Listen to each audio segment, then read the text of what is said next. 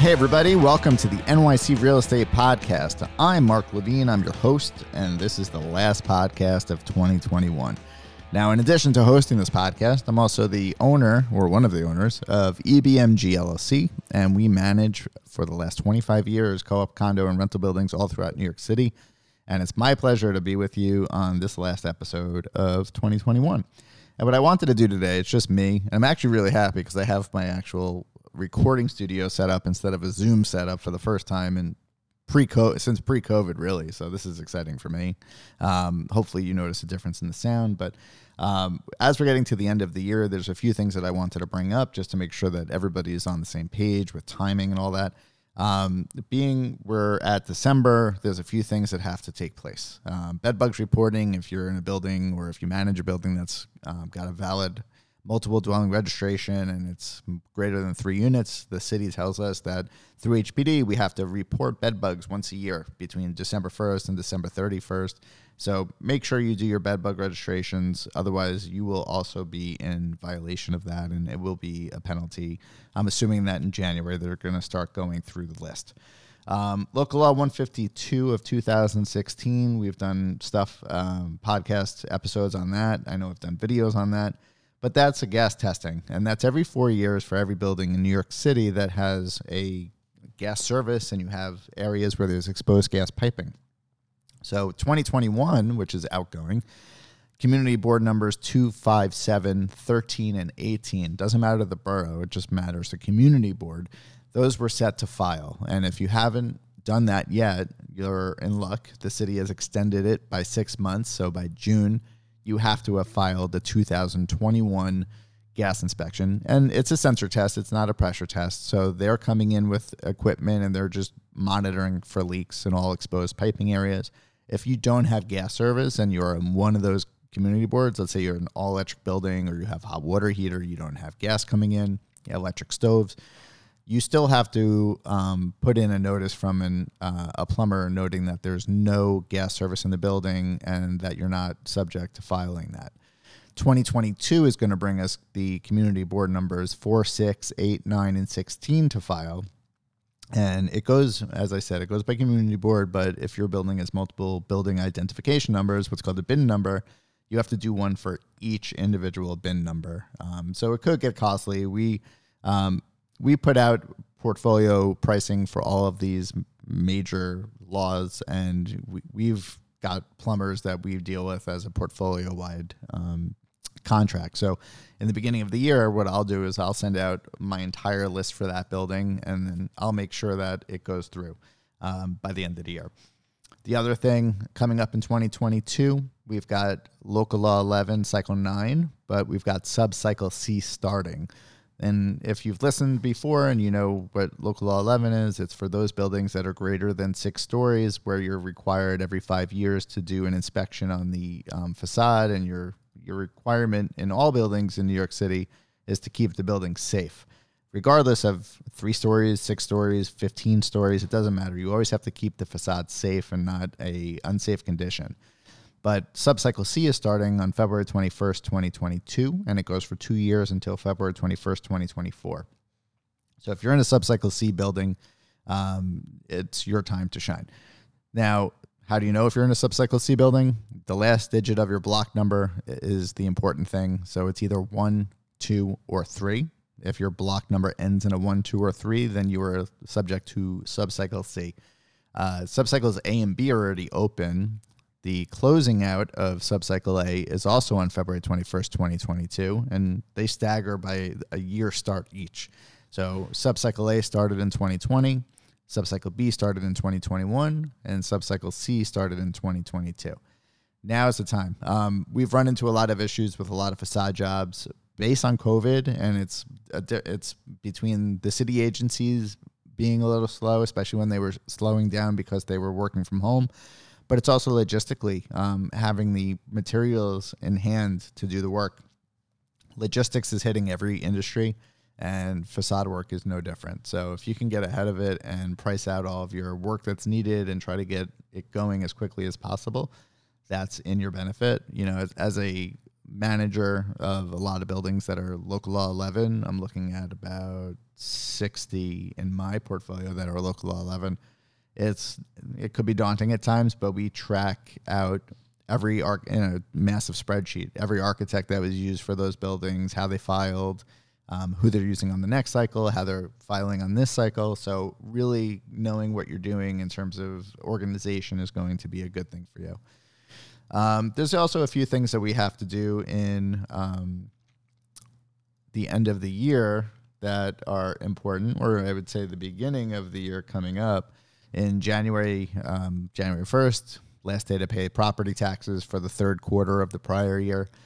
In January also, we're sending out the window guards notice, lead-based paint notices, fire safety plans, the stove knob cover affidavits, and also internal ineligibility. I'm stuttering. Internal ineligibility memo for co-op abatement. So those are all the things that we're looking at to make sure that we get all of our ducks in a row for all of our residents and for all of our buildings. And we actually work with Jack Jaffa on all of the portfolio-wide notices that have to go out. They track that and they send us all that information. So if you have more than a few buildings, it makes sense to maybe have somebody on the outside doing that for you. Also, in 2022, the difference is periodic inspections on your elevator testing. Now it's the responsibility, and we've done an episode, if you go back an episode or two of our podcast, we've talked about this, but I just wanted to bring it top of mind. Periodic inspections are now the responsibility of the building owners, and it replaces the requirement for PVT inspections or violations issued by the city. So New York City is now outsourcing periodic inspections by approved elevator agencies. We have, as I said before, about portfolio pricing for gas. We also have portfolio pricing for elevator witnessing and inspections. So presumably that same company will be doing our periodic inspections, which have a change in time. From inspections and sign-offs. Periodic inspections are now to be performed between January 1st and December 31st of each year at a minimum of 3 months from the date of any Category 1 test or previous periodic inspection.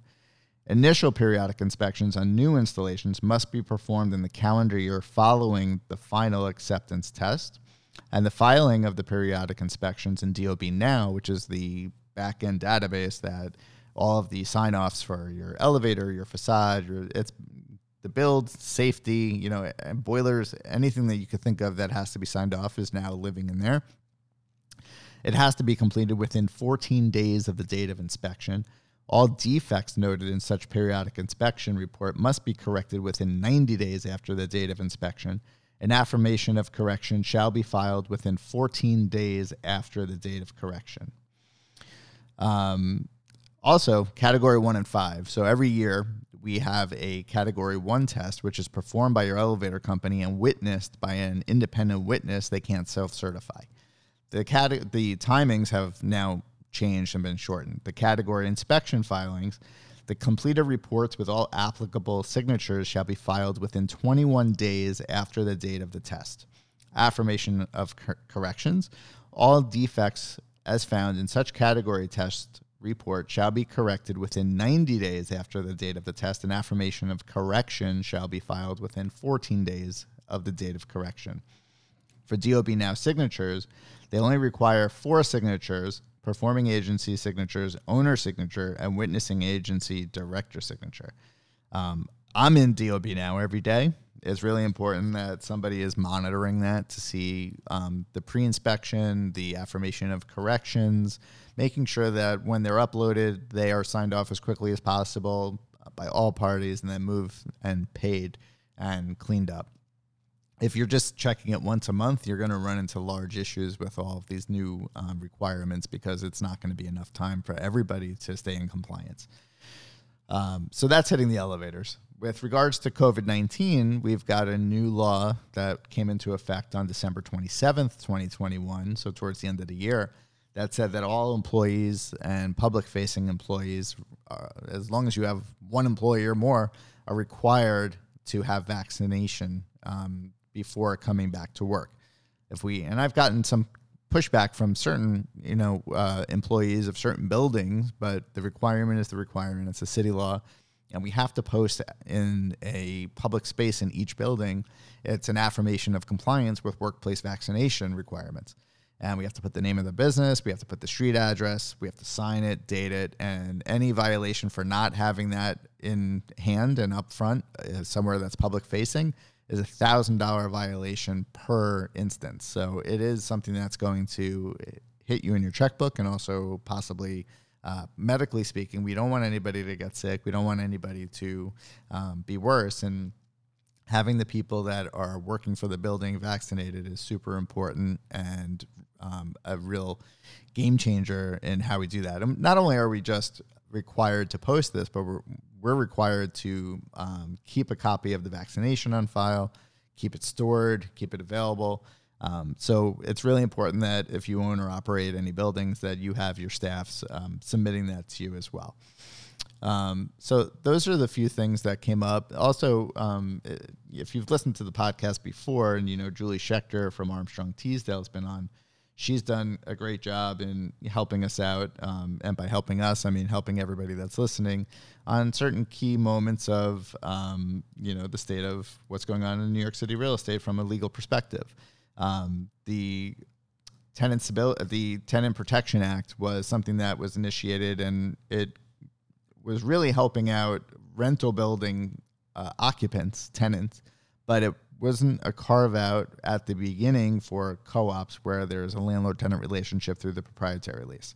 So the governor on December 22nd enforced a law that modified the Housing Tenant Protection Act to carve out for co-ops so that they would be allowed to collect security deposits or money in escrow. So let's say we have somebody purchasing in an apartment in a co-op and the shares, and they're maybe financially on the fence, but the board is willing to say, okay, if you want to come in and put up a year's worth of maintenance in escrow, the Tenant Protection Act disallowed that. They said you can't do that for more than, I believe it was a month of maintenance.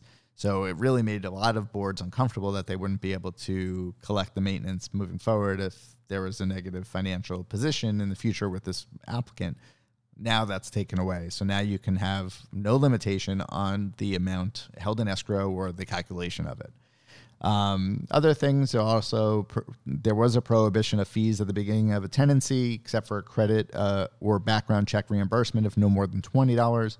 Now you can, and $20 for a background or credit check, that's not enough. I mean, if we're reimbursing $20 and it costs us $60 to $100, then that's something that we have to, be out of pocket. So now that was waived. Now we can charge more than $20. Now we can charge the fees that come along with the sales and sublease applications. And as a third-party company that's handling those, that makes us better.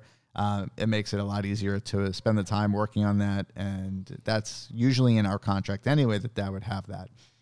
Another provision that was changed is that only rent may be sought in a summary proceeding. And also there was a secondary point of this that prohibited the collection of attorney's fees when there is a default judgment in summary eviction proceeding. If a tenant or a shareholder was to be late in maintenance, we weren't able to apply late charges, violations, or legal fees on the Housing Court Act. We would have to basically go to Housing Court for the maintenance, and then separately we would have to go to Small Claims Court for some of the other fees that were out there. So now this enables the board to go and collect those things. So that's really important too. Those aren't all those are the main ones that I'm interested in, and I'll put the body of the Housing Stability Tenant Protection Act provisions from Armstrong Teasdale, which is where Julie Schechter is. I'll make sure that that's in my description of the podcast, and we'll make sure that you can see that. And if there's any contact information, I'll put that there. But those are the few things that I wanted to focus on today before the end of the year. If you're listening to this at the beginning of the year, just so that you know everything that we are doing and making sure that you guys keep up to date and keep your apartment buildings validly registered, keep them up to date with codes, vaccination requirements, bed bug filings, and now you know about elevators in Local Law 11, all that good stuff. So wishing you a happy 2022. If you want to, last time, email the show at nycrealestatepodcast@gmail.com. Again, that's nycrealestatepodcast@gmail.com. If you want to call me directly, always feel free. 212-335-2723, extension 201. Again, 212-335-2723, extension 201. And I can't wait to pick it up in 2022 with some great guests and some more great information to cover the NYC real estate world. Until next time, have a great Happy New Year.